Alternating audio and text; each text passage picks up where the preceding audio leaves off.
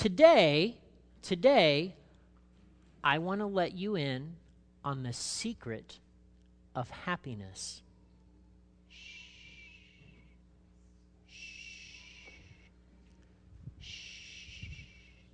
Don't tell anyone. Don't tell anyone. But I'm going to let you in on the secret. I am. I'm serious. I don't want this leaving this room. It's a secret. Shh. Despite being a wet blanket, despite being a curmudgeon, despite being a glass half empty, I'll say it, a pessimist. Although I prefer the term realist, because bad things happen in life and people let you down. I'm just saying, let's be real, okay? But despite all of that, despite having that kind of programming in my head and my heart, I want to be happy. I do. I want to be happy. I don't want to be depressed. I don't want to be disappointed in myself or other people. I want to have feelings of happiness. I really do, and you do too. You're just like me in your quest for happiness. I've done all kinds of things over my life to make myself happy. I've already told you several times, I'll probably have to bring this up when I see my counselor, but in 9th grade, man, I'm telling you, I know, right? Because if you're mentioning it regularly in sermons, there might be an issue, right? Okay? So in 9th grade, I was just so I wanted a girlfriend. I wanted a girlfriend so bad. I know I'm married now, so I'm happy. Okay, so I wanted a girlfriend so bad, and I thought that would make me happy. I turned down a 3-quarter academic scholarship to Taylor University because I wanted to go to Wheaton College so bad I was convinced I would be happier there than at Taylor. I once shelled out $80 for a coffee maker that, again, I was convinced was going to make my morning so much better. I was just going to have a happier cup of joe. You know why? It had blue LED lights, not red, blue. It was a blue glow. Oh, it was awesome. All of us are on a quest for happiness. We're all on a quest for happiness. In fact, throughout life, when we're presented with 2 or 3 options, a girl, a major, a house, we choose the option we think will make us happiest. We do.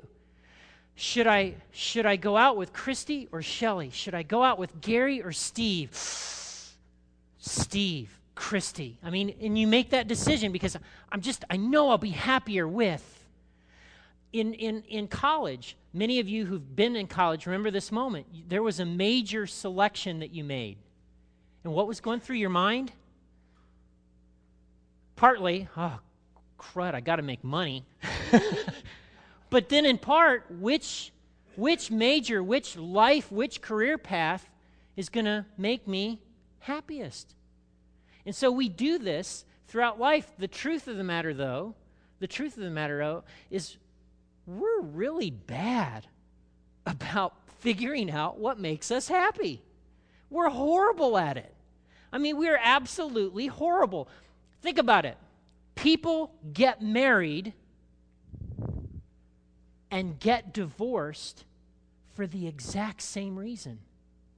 People start smoking and stop smoking for the exact same reason. People will be going a direction in life and then doing a complete about-face for the exact same reason.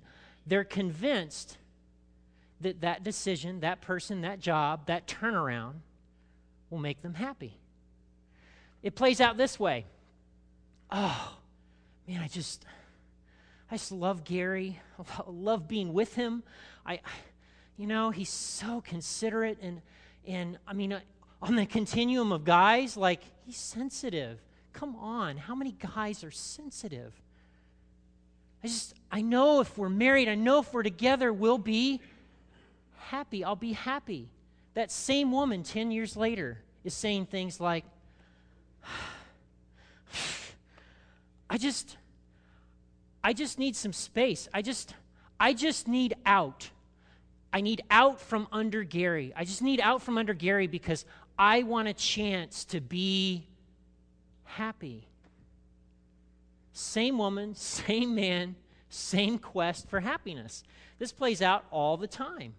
Now, for those of you that are teenagers, this talk today is going to be a little unsettling because you haven't lived life long enough. And what I'm going to say to you, there's this going to be part of you that's like, no, no, you're wrong, Max, because I know when I get my license. I know when I go to prom. I know when I graduate and move out. I just know. No, I'm going to be happy. I know it. Now, the adults are snickering for a reason, okay? So take note. They're snickering for a reason, all right? Not only are we not good at figuring out what makes us happy, we are constantly changing our minds. And our feelings, as fickle as Kentucky weather. They are. So, what do you do? How does someone get or stay happy? Well, the Bible actually has a lot to say about happiness. Did you know that? No, nobody told me that. I thought it was like, don't have sex with your uncle's goat, go to church on Sunday, pray. No, there's a lot in this book about happiness, all right?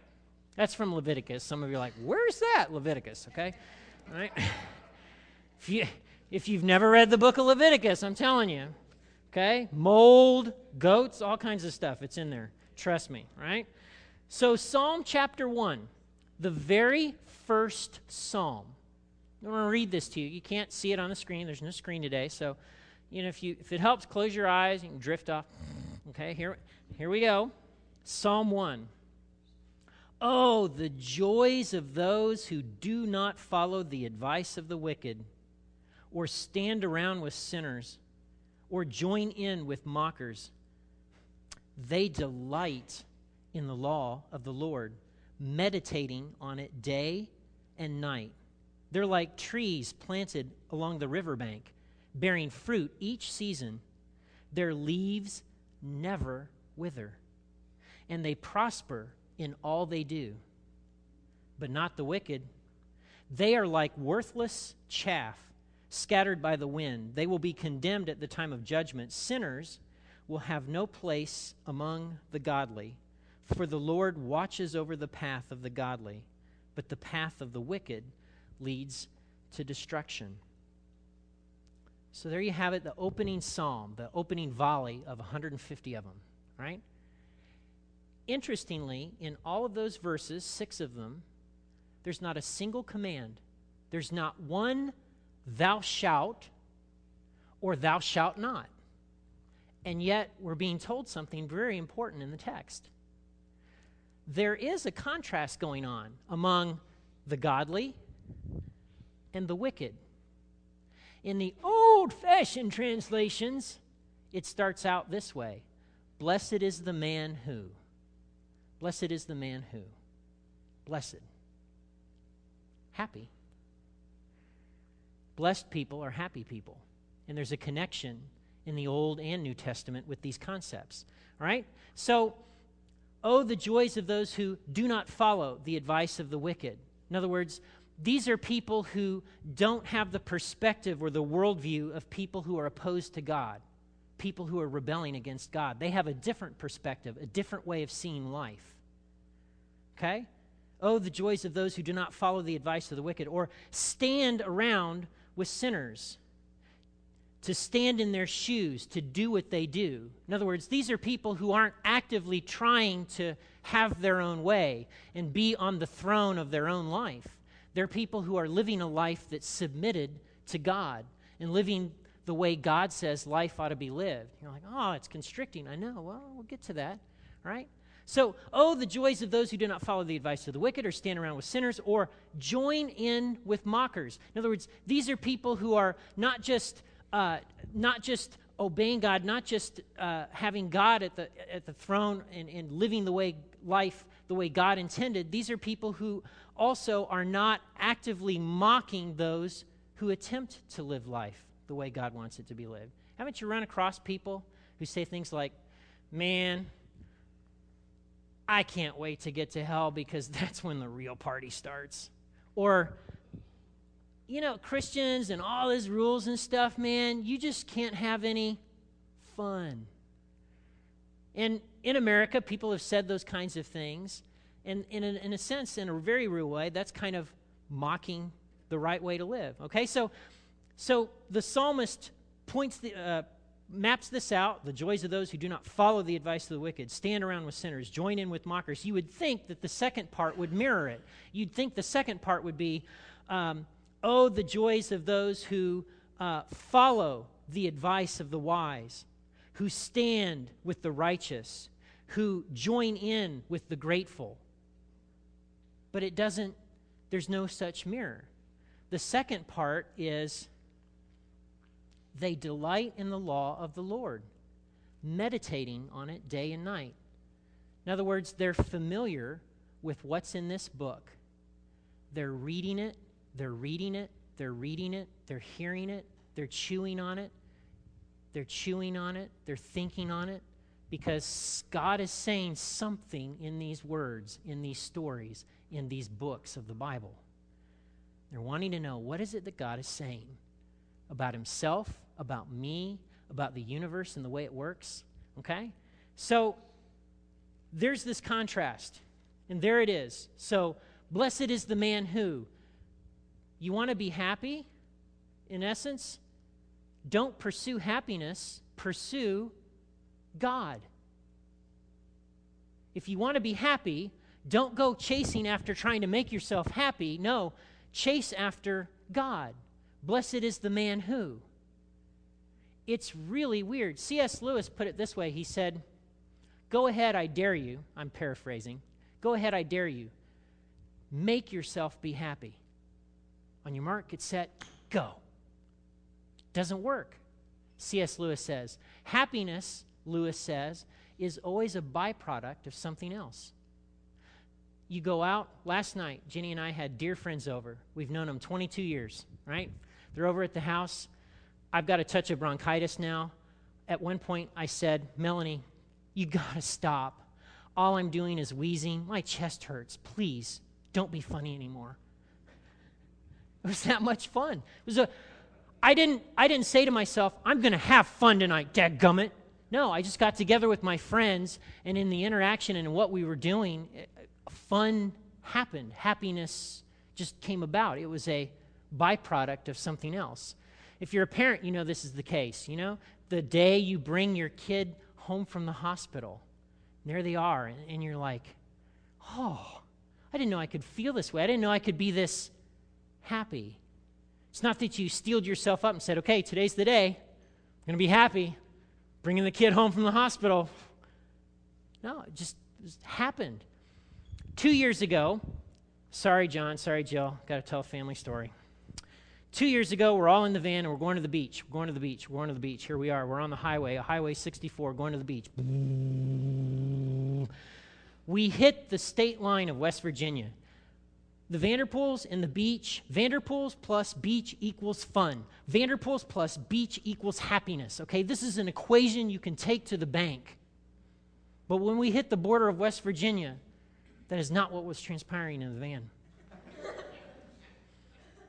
What was transpiring in the van was, Dad, make her put on her headphones. I can hear her DVD. Make her put on headphones, Dad. Oh, do I have to sit in the middle with? I thought I could sit in a seat all by myself. The blows come, okay? And so I did an uncharacteristic thing for me. I got mad. In the van with my kids on the way to have fun. And you know what I did? I slammed on the brakes and we pulled over.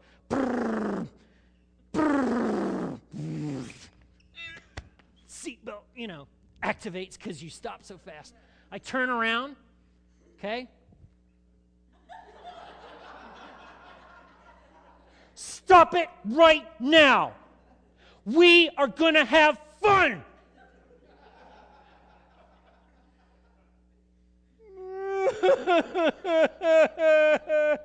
And the crying starts. There's a couple of lessons here. One, that parenting technique doesn't work too well.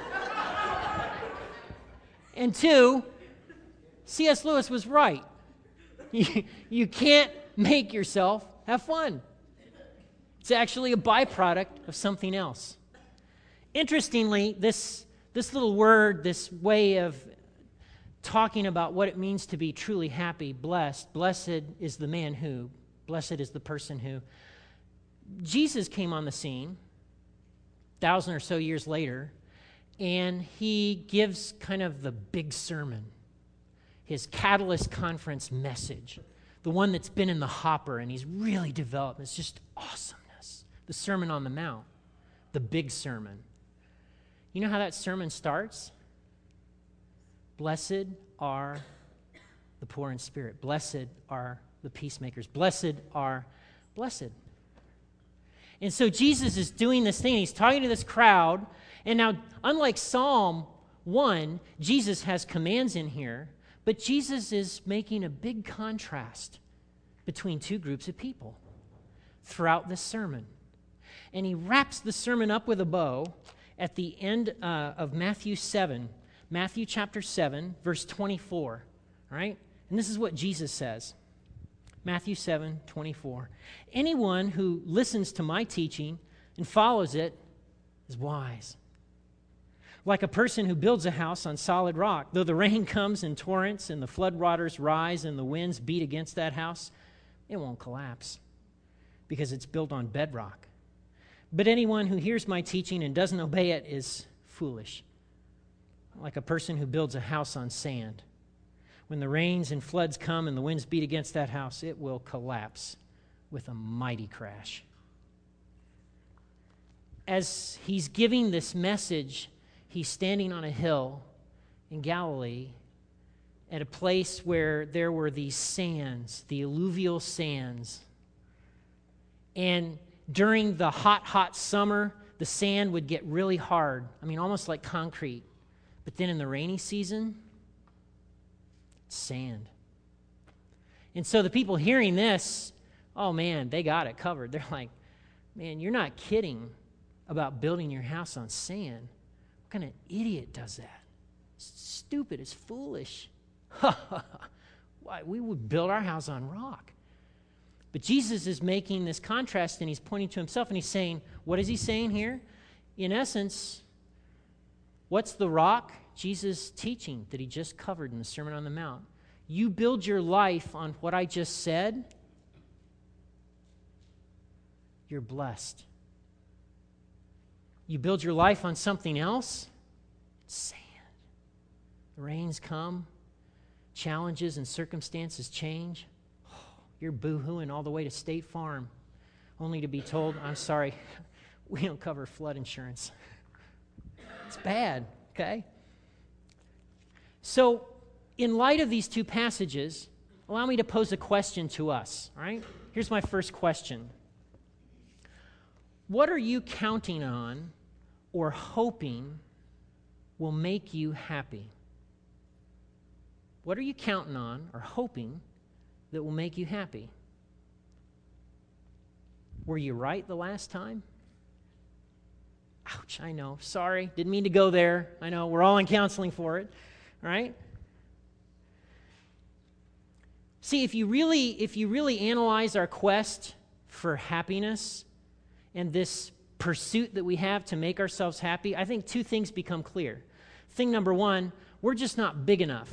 In the words of Doctor Who, we don't have enough whiz-bang to make ourselves happy on our own. I know the Whovians are like, woo! Okay? We don't have enough whiz-bang in us. It's like we need something else to make us happy. It's almost like something's missing. The second thing I think we can conclude about this pursuit of happiness is that when you and I look to a job or a house or a person or a change of venue as the means to make us happy, what we're kind of really doing is dethroning God and putting something else in his place, because we're saying, hey, God, I love you and all, and thanks for salvation, but I just want to be happy. And, if you love me, you would know that, ... this job, selling this house, making her say yes. I would just be so happy. Come on, get with the program, God. Those of us who have lived life long enough, we know, because we've been down that road where we've had the hindsight of reflection and we've gone, what was I thinking? That was going to make me happy. Duh! But those of you who are younger, you probably haven't had that yet. So I want to suggest to you this morning something really simple yet really hard. Happiness is actually a byproduct of pursuing God. You want to really be happy?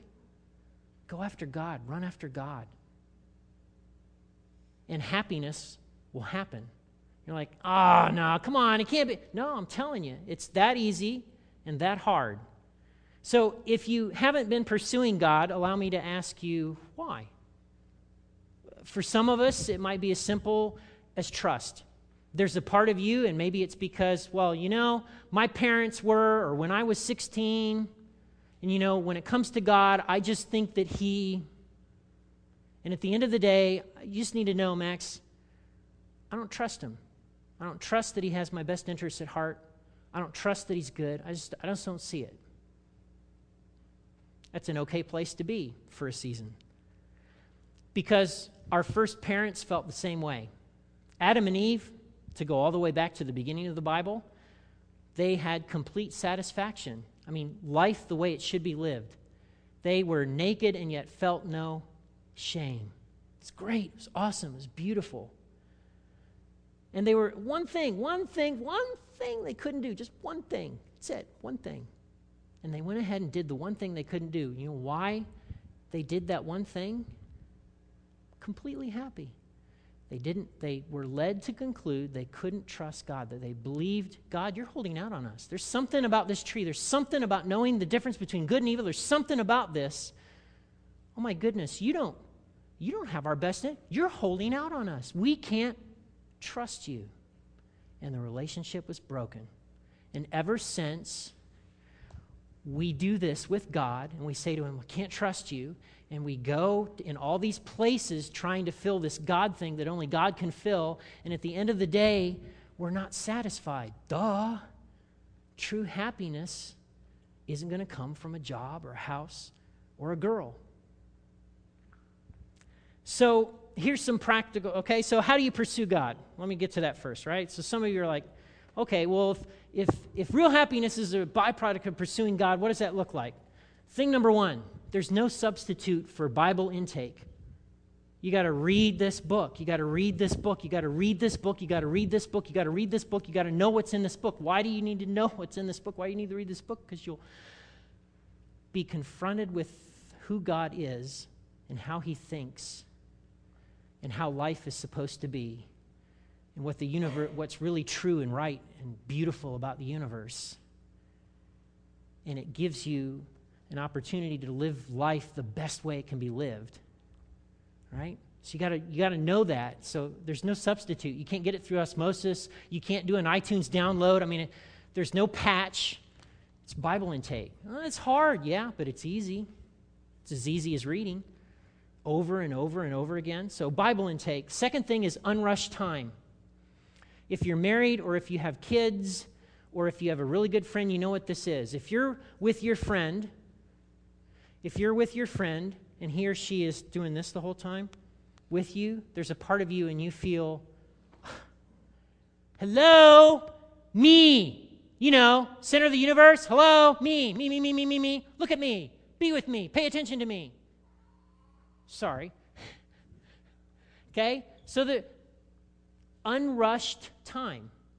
So give God some unrushed time where he has the opportunity in the quietness that you've given him to talk to you, to say things to you, to remind you of who you are and what you're here for and how much he loves you and what you're really worth.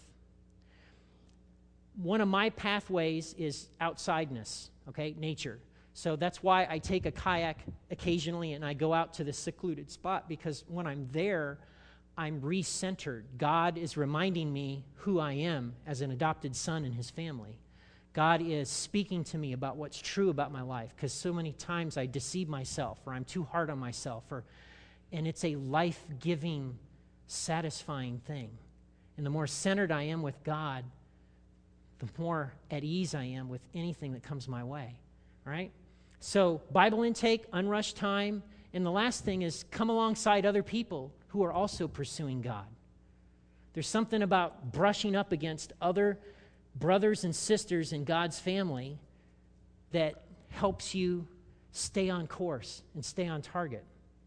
So those are 3 ways that you can kind of pursue God in your life. So here's some practical advice, especially to those of you who are younger. The next time you're about to make a decision between option A or B, ask yourself, why am I doing this? Pause. The pause is really important. Okay, so why am I doing this? Pause. Really? Is it because I think I'm going to be happy? If so, see that for the giant caution flag that it is. And slow down. So if you're Christy or Susan, pre-med or history, buy the house, continue to rent. Oh, God, tell me. Why am I doing this, really? All right? Here's why this is important. I have a set of friends that they live two doors down from us when we all lived in married student housing.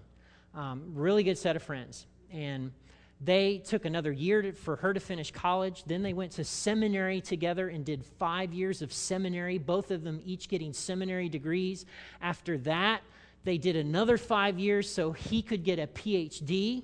Okay, so now we're at year 12. And the whole time they waited to have kids because they were like, man, we're not going to bring kids into this mix. I mean, it's silly, totally, we will be much happier if kids come when we're all done. And so they made a decision about what was going to be best and how they were going to be happy. And then in year 12, they started trying, and they started trying, and they started trying and trying and tried, and went to a doctor and tried some more, and they couldn't have kids. The very thing that made them happy for 12 years, all of a sudden, was like a dagger to their hearts. 12 years later, the same thing, not having kids. Weird. Again, what you and I think is going to make us happy, our feeling, it's sand. You want to be on a rock. There is a better way. And to do that, I want to tell you about my Grandma Vanderpool. Grandma Vanderpool, her name was Naona Viola Vanderpool. She went by Vi. She was 86 pounds, dripping wet, and she suffered from rheumatoid arthritis. So all her fingers were all, mangled, and all her feet were mangled. And for the longest time, she was in a wheelchair. So, Grandma had to, somebody go get Grandma. Here's some Grandma stories. Once, Grandpa went to church. Grandpa was the spiritual man. When Grandpa died, I remember everybody talking about the fact that he was like Moses. He walked with God. And just the stories that he knew the Bible, all this stuff. He went to church one Sunday, and then he left. And do you know what he forgot? Grandma. Somebody else had to load her in the car and put her wheelchair and take her home. And then another day, this godly man went and was gardening, and Grandma had wanted to go sit outside in the front yard. It was a beautiful day. It was just a gorgeous day. And while he was gardening, the storm clouds rolled in. He's like, oh my goodness, it's going to rain. And he went in the house and waited out the storm.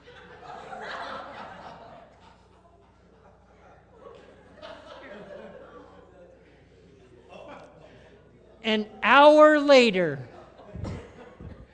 he heard her whimpers through the window of the living room, which he hadn't been in. This same man went, and I got to run some errands over in Gas City, which is just across the river. I'll be back. Called her 2 hours later and said, so you want to take a look at the new house? He had bought a house, didn't even tell her.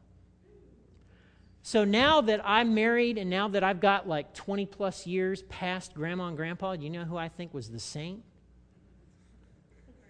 Grandma. I never heard her complain once. if she had a Facebook account, there would not be a single post, traffic sucks, or, not a single negative post you'd see out of Grandma Vanderpool. When you would go in to see her, there was this energy and this centeredness and this sense of well-beingness that you couldn't help but notice. And I'm convinced her life was centered on God. She had built her life on a rock. She had meditated on God's ways and was doing her best to live God's ways through the infusing of His Holy Spirit. She was blessed. She was happy. And having arthritis didn't ruin her happiness. Having a husband who left her out in the rain didn't ruin her happiness. Her happiness came somewhere else. And that, my friends, is what makes Christianity so, so attractive. Because you can be in a prison cell, you can win the lottery, and you can be actually happy. That's what I want for you and me.